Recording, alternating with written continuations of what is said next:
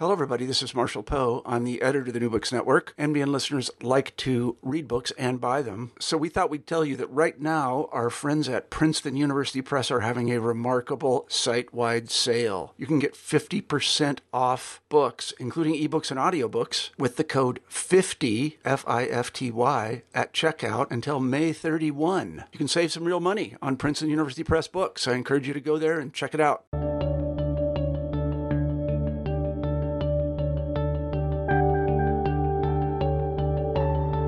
Hello and welcome to another episode of New Books in History.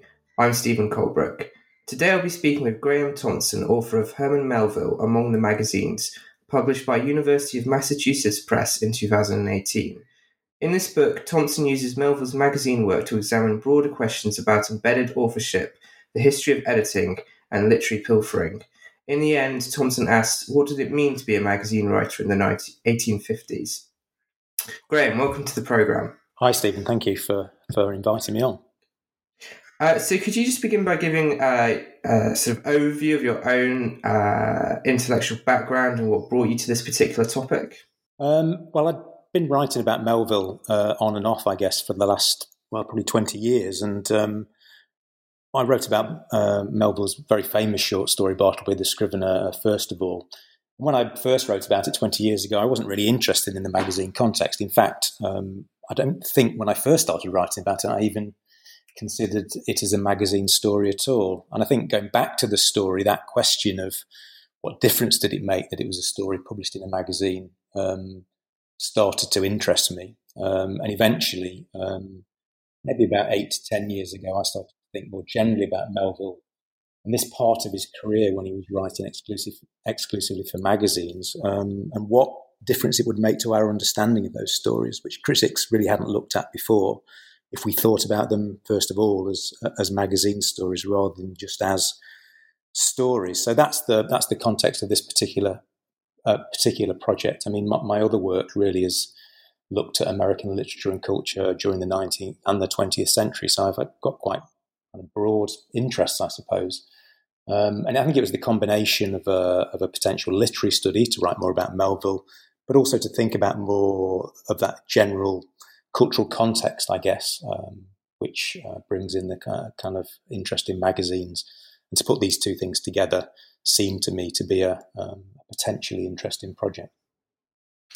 Great. So could you just give our listeners a quick overview of Melville's life in the 1850s? Yes, so this was a period of, I guess, of great upheaval and change in all sorts of ways for Melville. So as we enter the 1850s, he's a relatively young man. He's 31 in 1850. And the 1850s is a decade when he becomes a father, when he writes that great novel, Moby Dick. When he moves to Pittsfield from New York City, so away from the kind of literary culture of New York and away to Western Massachusetts. So he relocates his whole life, effectively. And that's partly because he becomes slightly unhappy with the way that his writing career is developing and his relationships with people in New York City, certainly his kind of literary relationships in New York City. So he moves his whole life at the beginning of the 1850s. And during the decade, he obviously kind of suffers, I guess, literary rejection with Moby Dick and particularly with Pierre. He writes a novel which we know is now lost, The Isle of the Cross. He becomes a magazine writer during the mid-1850s, gives that up, goes travelling to Europe and the Middle East later on in the 1850s, comes back, becomes a travelling lecturer. So he goes on the lecture circuit, which was kind of popular thing for many people to do at the end of the 1850s. And then by the end of the decade, he almost gives up writing fiction completely and becomes a poetry writer. And really his kind of career, his public career as a writer, fades relatively quickly after that. So it's a period of great change in many ways for Melville. His 30s are kind of a turning point in his life. Okay, great. So I just have a couple of more theoretical questions, particularly regarding your introduction. So How does your work engage with the concept of embedded authorship? So I guess this is a phrase that I use to try and indicate Melville's position in the publishing system and a publishing network. So what I was interested in trying to do really was to think about the way that a writer is just kind of one cog in a system, clearly an important cog in that system. But publishing and certainly magazine publishing relied upon a lot of other activities as well, which go right from the beginning of that process, which is the paper making, which is something I deal with in the book, all the way through to that moment when whatever it is that's been produced is read by and consumed by a reader. So really, it's that kind of situatedness, I guess, of a writer in a publishing system. That's what I mean by embedded authorship. And I was interested to think about Melville's particular location in that kind of system. And I think the concept itself would allow us to deal with lots of other kinds of contingent possibilities where writers situate themselves. So it's very different from writer to writer. So some writers are kind of deeply embedded in a publishing system. Others are more shallowly embedded. And I think Melville is perhaps one of those writers. So he has particular connections with the paper industry, but he's not really part of that kind of publishing network that's going on in New York City, in which he really kind of removes himself from. Mm-hmm. And you can consider how that might be different for different kinds of writers. For Poe or for Hawthorne, for instance, or any writer in some ways. They are situated in a particular kind of a network or system, and using a concept like embedded authorship can help us to understand how a particular writer fits into whatever a system it is that they exist. So a sort of follow-up question to that is, how did you balance historical context with the sort of formal literary qualities of Melville's work? Well, I guess in a straightforward way, those two things are never separate. Mm-hmm. But I guess in broader terms, it's more of a kind of micro history, I guess, the book than a macro history. I think there's been a lot of work on Melville, obviously, and lots of very good work that situates him in a kind of broad historical context, and certainly an American context and a pre-Civil War context. And I don't try to do that. I'm not particularly interested in those, or certainly not in this project. I'm not particularly interested in those broader kinds of historical readings of Melville's work. What I wanted to try and do was to create a kind of micro context, I guess, in which we can start to think in more detail about how those broader developments, so certainly the marketization of publishing and the print industry in the 19th century, how those broader developments play themselves out at a kind of a local level, if you like. And Melville is, so in many ways, is a case study for that kind of work. And again, that connects to the idea of embedded authorship and how that can be very different for other authors, but it has a particular kind of resonance for somebody like Melville. So it's thinking about historical context in a contingent way, I guess. About how people's experiences of history are very different, and they respond to it in different kinds of ways. And I guess thinking about the magazine context then brings in the kind of formal literary element, and to think about how that kind of micro or contingent historical context plays itself out in Melville's writing. Historical contexts have literary consequences. I think one important thing to consider for Melville is the way that form itself is an historical thing. So the kinds of literary qualities that I'm interested in Melville are themselves historical. So, he's writing in magazines, he's writing particular kinds of pieces which do and don't fit in with the kinds of formal literary qualities that magazines are developing in the 1850s. So I guess it's that it's that kind of micro context, thinking about what a single author study can do. And I think the one thing I was conscious of not trying to do was to try to make broad generalizations from a specific case study. So it's not a book that doesn't make claims about the publishing industry in general in the 1850s or about historical context more generally in the 1850s. It's really concerned with thinking about what it meant for Melville, what it looked like for Melville, what it felt like for Melville to be a writer in this particular moment, and how that comes across in the formal qualities of his work in these magazine stories. Great. So your first chapter deals with the interactions between Melville and the paper industry, and your introduction has a fascinating anecdote about this. Could you describe that interaction for our listeners? Yes. So when one of the results of Melville moving to Pittsfield in the early 1850s was that he moved. I don't think. Excuse me. And I don't think this was a conscious decision. It was connected with family context. So he ended up moving to Pittsfield in western Massachusetts to a part of America that was one of the major paper making regions of the country at that point. So the district in which he lived had many paper mills, and this was because of geography. So paper mills needed water to power them, so they were often built in more distant locations. So fortuitously, he ends up moving to this part of Massachusetts where paper is made. And as a writer, he obviously needs paper to work on. And clearly, when he's writing Moby Dick, he needs a lot of paper. So, the anecdote I tell at the beginning of the story is about one trip that he takes in early 1851 to a local town, Dalton, which is near Pittsfield. He goes there on a sleigh with his family to basically buy paper on which he writes Moby Dick. So this is one sense in which he's an embedded author. He's embedded in this paper economy. It's just on his doorstep, if you like. And this is obviously a very different relationship to that industry that somebody would have who lived perhaps, in a city, who would buy their paper from a stationer or for rather than actually visiting a paper mill itself.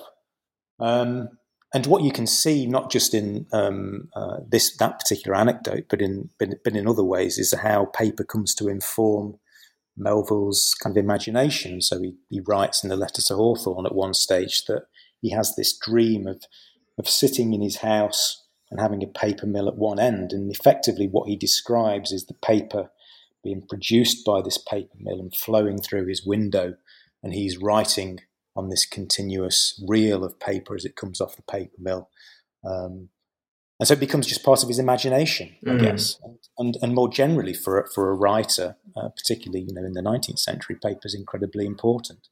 Where you get it, how you source it, and how you use it. And people have written before about how Melville physically writes on paper, and the way that he has a particular kind of physical relationship with paper. And I was just interested to explore that a bit further, I guess.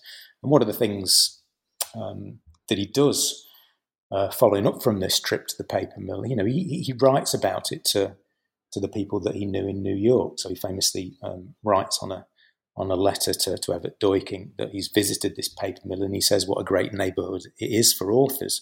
And what he means is that I think what he's trying to say is that it's not just because there are other authors who live locally, famously Hawthorne, but other writers as well. But what he's really trying to impress on Doyking is the fact that he lives in a part of the world where he can buy his own paper. That's what makes this a great neighbourhood for authors. So paper is very close to Melville's heart in many ways, very, very close to his life, very close to his sense of what it is to be a writer. And obviously, writing is published eventually on paper in magazines or in books, but it first has to be written on paper. And I think it was that kind of relationship that Melville had with paper that I wanted to try and explore a little bit in these magazine stories. Mm. So, given the sort of effect on Melville's imagination that paper had, how does it function in his short stories? Well, I think, first of all, it kind of offers even before it gets into the writing itself, it offers a kind of material support, I guess. It has a presence, it has a physical presence in Melville's working life. And I think what he's also aware of is that it also has a broader kind of social and economic function. So when he comes to write about it in his magazine stories, most evidently in Bartleby the Scrivener and in the Paradise of Bachelors and the Tartarus of Maids, he's conscious of the way that paper works for other people apart from writers. So in Bartleby we have a lawyer for whom paper is very important, and certainly in the second part of the Paradise of Bachelors we have somebody who sells and distributes seeds around the country in paper containers. So he's conscious of its place not just as something that writers use, but something which other people in America are using at the time in which he's writing. So I think he's conscious or interested in trying to represent that relationship that other people have with paper as well. So it's a kind of multifunctional entity. The other, I think, thing that's important to say when it comes to writing is that it's a material form in which Melville not only plays out his ideas, but also it's something which offers him support. I guess what I mean by this is that it allows him to reaffirm himself as a writer. So there are lots of stories about Melville being an alienated writer in the 1850s. So the reception of Moby Dick is poor. The reception of Pierre is even worse. Mm-hmm. There is an idea that he somehow becomes alienated by this rejection in the 1850s, and that he takes this out. Certainly in Bartleby the Scrivener, we see this sense of alienation played out in the Clerk. But I think I try to make the opposite argument in the book, that when he does come to write about it, we can read those stories as actually being an affirmation of his writing and his paper life, if you like. So it's somewhere where he's able to express himself. It has a positive sort of role in his life. Paper becomes a source of pleasure rather than a source of pain, I think. And I think those stories that he writes where paper is most evident tell that story. They tell the stories of people who are writing for certainly the lawyer in Bartleby. We often think about him as somebody just retelling this tale, but he's actually writing this story out. It becomes a moment of possibility for him to try and explain the strange experience he has with this Scrivener. So it does become, and I think this is Melville's own experience, paper becomes a source of affirmation or pleasure, of possibility. He doesn't stop writing. No matter how badly he's rejected, he never stops writing. So he immediately picks up his pen and keeps writing. So paper becomes a source of affirmation and pleasure, of possibility for him. And I think that's played out in the stories. Mm.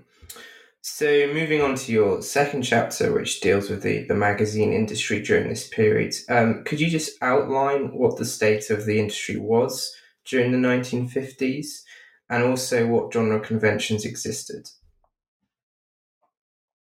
So it's a very volatile period. I think that's the thing to emphasize. It's a period of great expansion. So, there'd been earlier phases of certainly of periodical expansion, certainly with newspapers in the 1830s and magazines too. But the 1850s marks another kind of stage in this expansion of the magazine industry.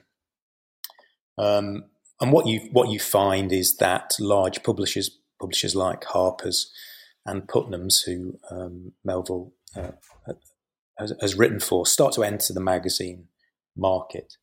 So once those large publishers get involved, you do get a sense that this is an industry where not only is there money to be made, but there are opportunities for development. So, the print cultural environment, the commercial print culture environment, does kind of take off in the 1850s, and magazines are an important part of that. So there's lots of expansion. You get more specialization.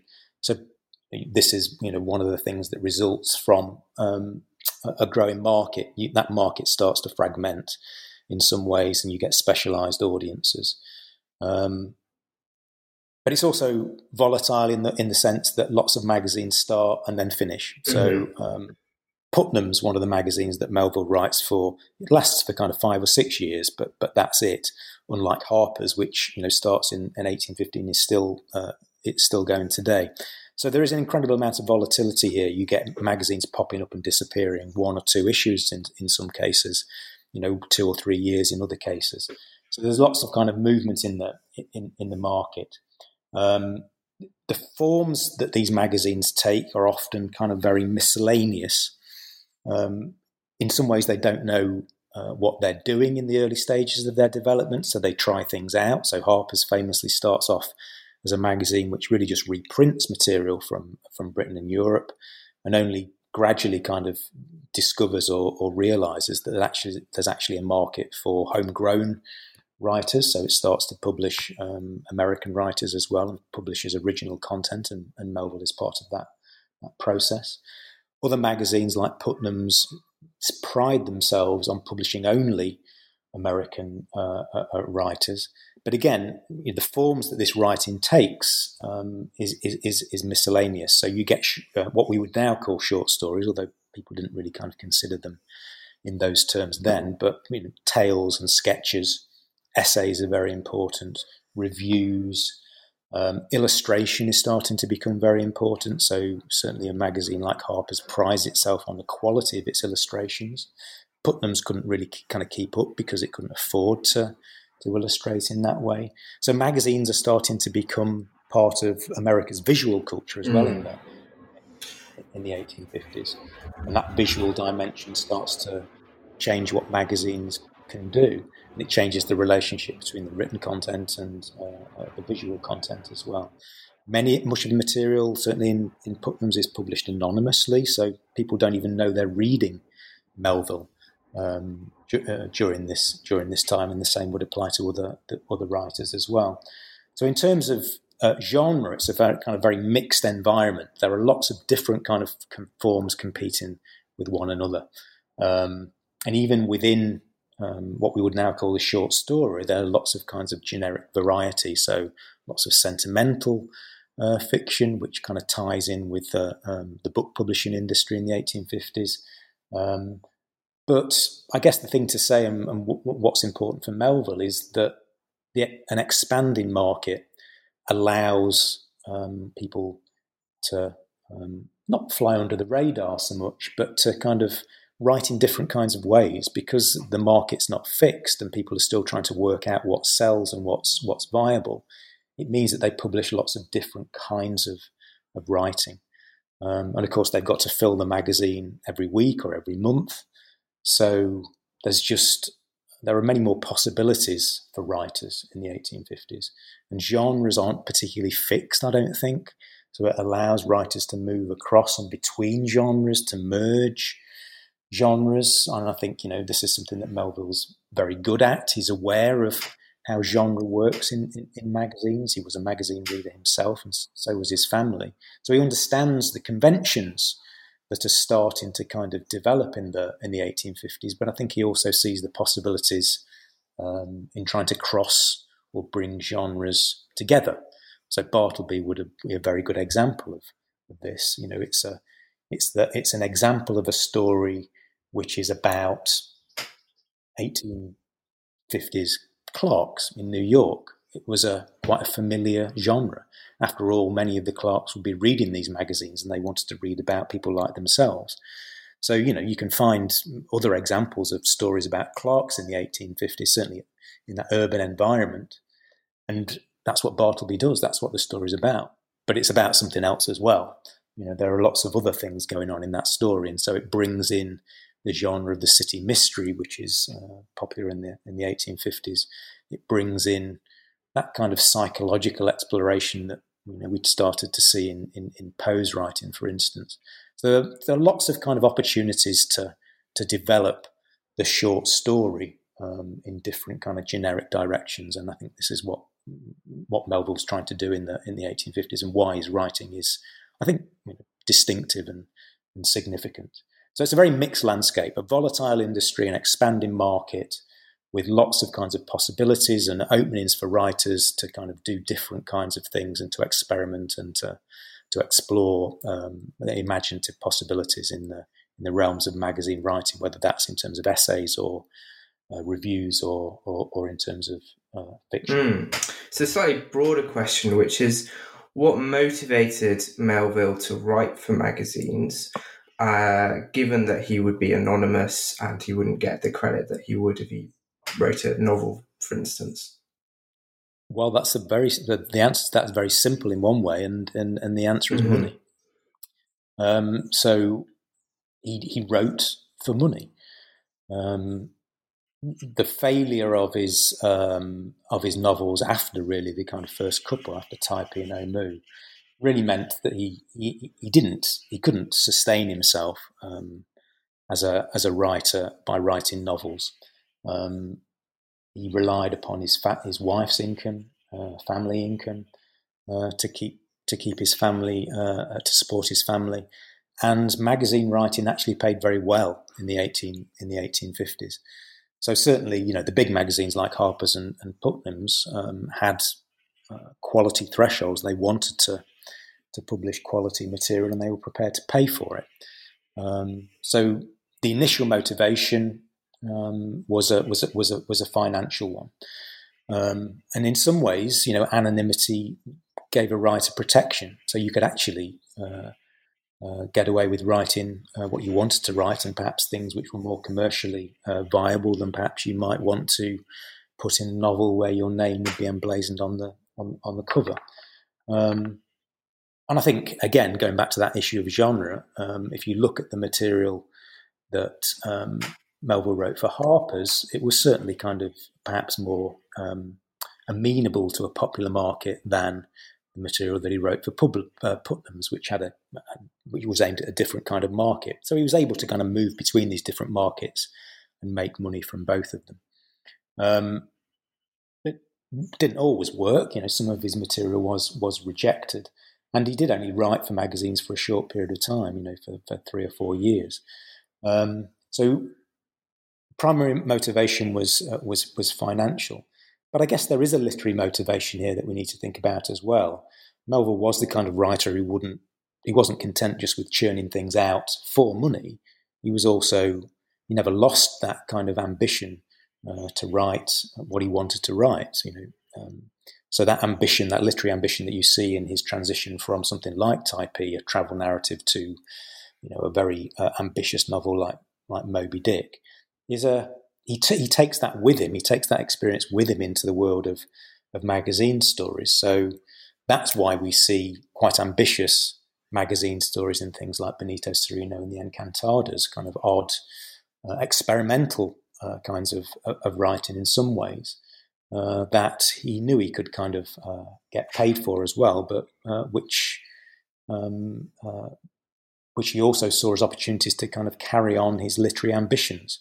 And I think this comes back to a larger kind of point about how his career develops and why he moves through different kinds of phases, I guess, in his writing, from popular novels to ambitious novels to magazine writing and then to poetry in his later life.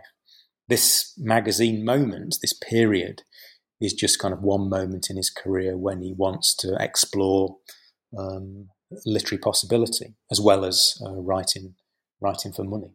So the reason that he wrote for magazines was financial, but it was also a kind of different avenue, a different environment in which he could explore his literary ambitions. So flipping that question around slightly, how did magazine editors respond to Melville's work, and what literary and aesthetic judgments did they bring to it? I think in general, the magazine environment, the editing environment of the 1850s was quite conservative. And I mean, I think we overestimate how quickly literary tastes and traditions change often. They tend to change much more slowly. And the sorts of people who were editing magazines in the 1850s had quite conservative literary tastes, and their aesthetic judgments were relatively conservative as well. I mean, there was an awful lot of distinction going on here. So editors understood the difference between popular material and what they considered to be artful material, which were perhaps based on what we would now think are quite outdated criteria, quite traditional criteria. But one of the oddities, I think, is to put Melville against some of these characters. So, and magazines themselves did this. So there's a famous instance in Putnam's, the very first, may have been the second edition of Putnam's magazine. There's an essay in there about Melville and another writer called George William Curtis, and it basically is a comparative study of their work. And Curtis is one of the editors, becomes one of the editors at Putnam's who assesses and judges Melville's writing. Now, looking back from our moment, they seem just incredibly different kinds of characters, and their writing careers and the writing they produce is incredibly, I think to our eyes, incredibly different. But people in the 1850s considered them to share a kind of tradition in some ways. So I think that's the kind of environment in which Melville's writing, the kind of judgments that people were bringing to bear. They look very odd to us now, I think. But I think what that allows is Melville to be both popular and conformist in some ways, and to write in genres that people recognise, but also at the same time, I think, as I said before, to kind of test out his literary ambitions. So whilst to writers at the time, or editors at the time, his work, looked familiar and looked like other things they were publishing in their magazines, and quite conservative sorts of things in many ways. I think we can see now, with the benefit of hindsight, that Melville was also kind of trying to push the boundaries a little bit and to explore his literary kind of imagination in new directions. So in general, magazines were relatively conservative, and this, I think, accounts for, we can see those moments where his stories are rejected. For instance, the Two Temples. So Putnam's rejects the Two Temples on the grounds that it might offend some particular person in New York. And the story, I think, is quite explicit in referring to this character, a minister, religious minister, and so Putnam's is afraid of that, so they won't publish. So there are those kinds of local concerns. There's another story of Melville's that Curtis, the Bell Tower, that Curtis has mixed feelings about. He rejects it initially because it doesn't do what he thinks a good story should do for Putnam's, and then he changes his mind the kind of next day, and he starts to see qualities in it that he kind of recognises, and then chooses to publish the story. So it's a kind of odd environment, The other thing to consider is that, of course, editors have got to fill an issue of their magazine. They've got to find the content, because if they don't find the content, they've got to write it themselves effectively, which is what a lot of editors did when they had a gap. So that affects your judgment. It's not entirely a kind of literary or an aesthetic judgment.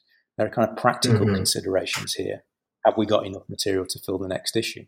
And the other consideration for editors is that they're dealing with lots of authors in each issue of a magazine. It's not like a novel where you may have a particular relationship with an editor or a publisher.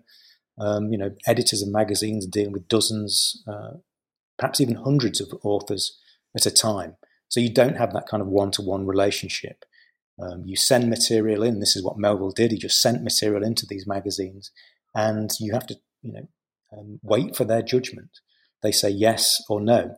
Mostly they said yes to Melville, but I don't think it's always a case of them loving the stories that he wrote. It's a case of them thinking, okay, yeah, these stories are okay, they're fine.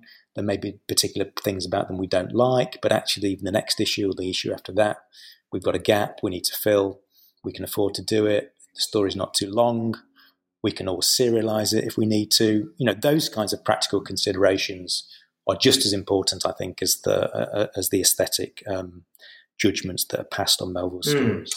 So moving on to your fourth chapter, how does reading these magazines in their entirety change our understanding of Melville's writing?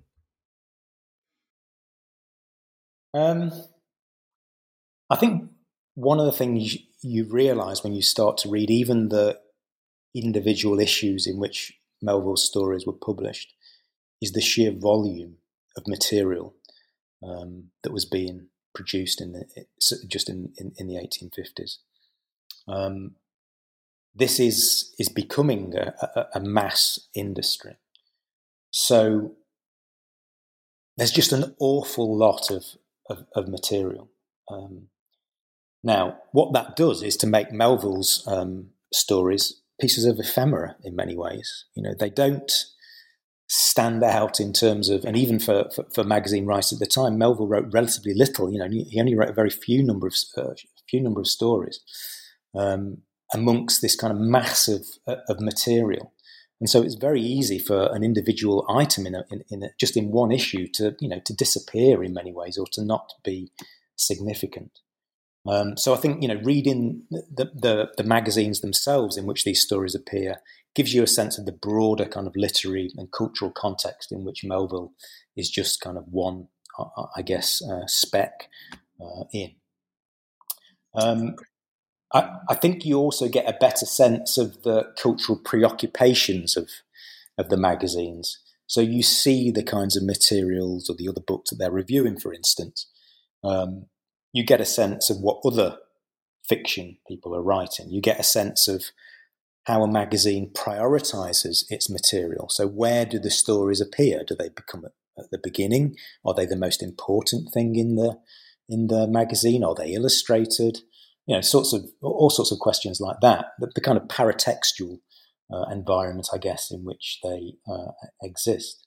But I think one of the other key things that you get from reading the magazines themselves is you get a sense in which Melville is connected and has similar interests to other writers who were writing in magazines at the time. So you see crossovers between the material that he's writing about, whether it's race in Benito Cereno or Clark's in Bartleby the Scrivener, and other material, which may not be written in fiction, but maybe the subject of an essay and a review.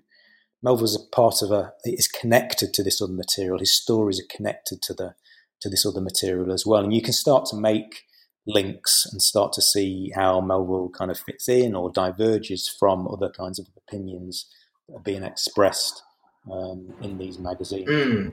So your fifth chapter deals with the topic of literary pilfering, and Melville famously relied on other literary sources. How does his magazine writing change our understanding of this practice, and what does this tell us about magazine writing more generally in the 1850s? Well, I mean, a short answer to that would be I don't know, because I'm not sure how common this practice was. So it was clearly important to Melville. So Bartleby the Scrivener, for instance, we know it shares similarities with a story that was published in another periodical in the 1850s. So it begins in pretty much exactly the same way. We're introduced to this kind of Scrivener in that other story. And Melville kind of obviously copies this. He then writes a very different kind of story. Benito Cereno is a version of events written in a non-fiction way by a former sea captain, and Israel Potter, the same, is based upon another book that was published much earlier. Now, Melville shows himself to be a great editor. He edits these stories effectively and rewrites these stories, but I'm not sure how common that is. And this goes back to the question about magazines more generally in the 1850s. The sheer volume of material means that it's actually very difficult, I imagine, to track down the nature of this practice, certainly with our current methods of close reading and author-based studies. Without very clear clues from the writers themselves about, or from that kind of literary archaeology and digging up these kinds of connections, it's difficult to know how common this practice was. I mean, it may be that in future years, we come to know much more about the prevalence of this activities and this kind of rewriting process. I mean, it may be that different kinds of methods, quantitative methods in literary analysis, might help us to dig up other examples of where this works. And certainly, we know a lot about reprinting and how material is reprinted in periodicals in the 1850s. And sometimes it's changed or altered but not in particularly significant ways. Melville clearly rewrites entirely these earlier stories. So I don't know how prevalent it was. I don't know what it tells us about magazines in the 1850s. It's not always clear to me precisely whether the magazines who were publishing these stories were even aware that they were based upon previous narratives. I mean, it's not entirely clear to me whether people would have been aware that Benito Cereno was based upon the recollections of a former sea captain. I mean,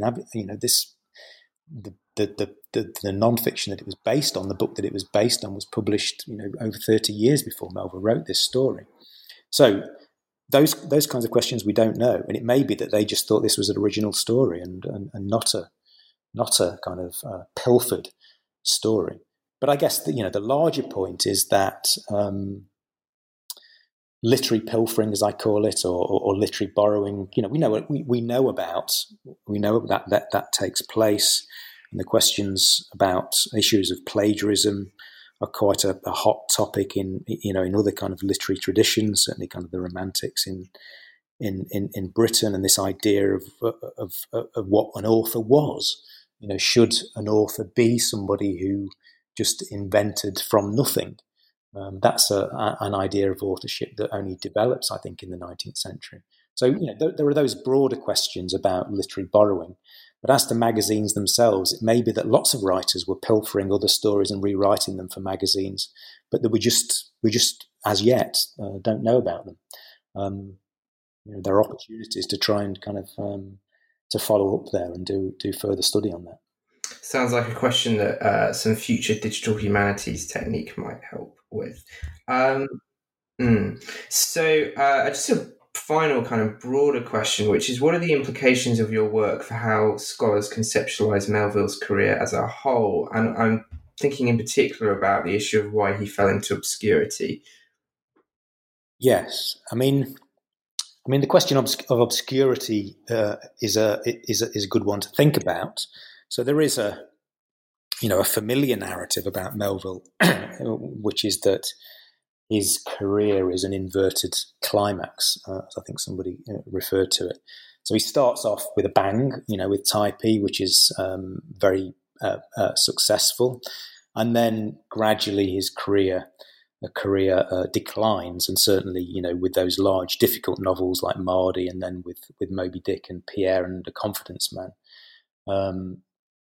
Magazines are a moment actually which are difficult to fit into that narrative, because it could be that actually many more people were reading his work at that moment than had ever read his work. I mean, Harper's had a circulation of 200,000 people, so those stories that he wrote for Harper's could have been read by many more people than wrote his novels. But I think, yes, in general, that's how we think about Melville's career. But of course, the thing we have to consider is that literary fame was a very different beast in the 19th century. Certainly in America, there were very few writers who were continuously successful or popular. writing was a career which was very hit and miss. It was very difficult to sustain oneself through writing and therefore to have a continuous writing career.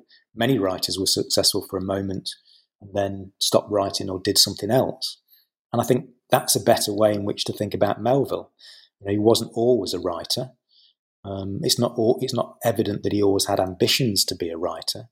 He becomes a writer at a certain moment in his life, in the 1840s and in the 1850s, and he explores various kinds of ways of writing, novels, and then magazine writing, and then really stops being a writer, certainly being a published writer, turns to poetry, becomes a customs official, and then lives out his life. So obscurity is the right word in some ways. His literary fame fades, but I'm not sure obscurity is the right word in another way, because it kind of misconceives, I think, what writing is and was and what authorship was in the 19th century and certainly in the 1840s and 50s.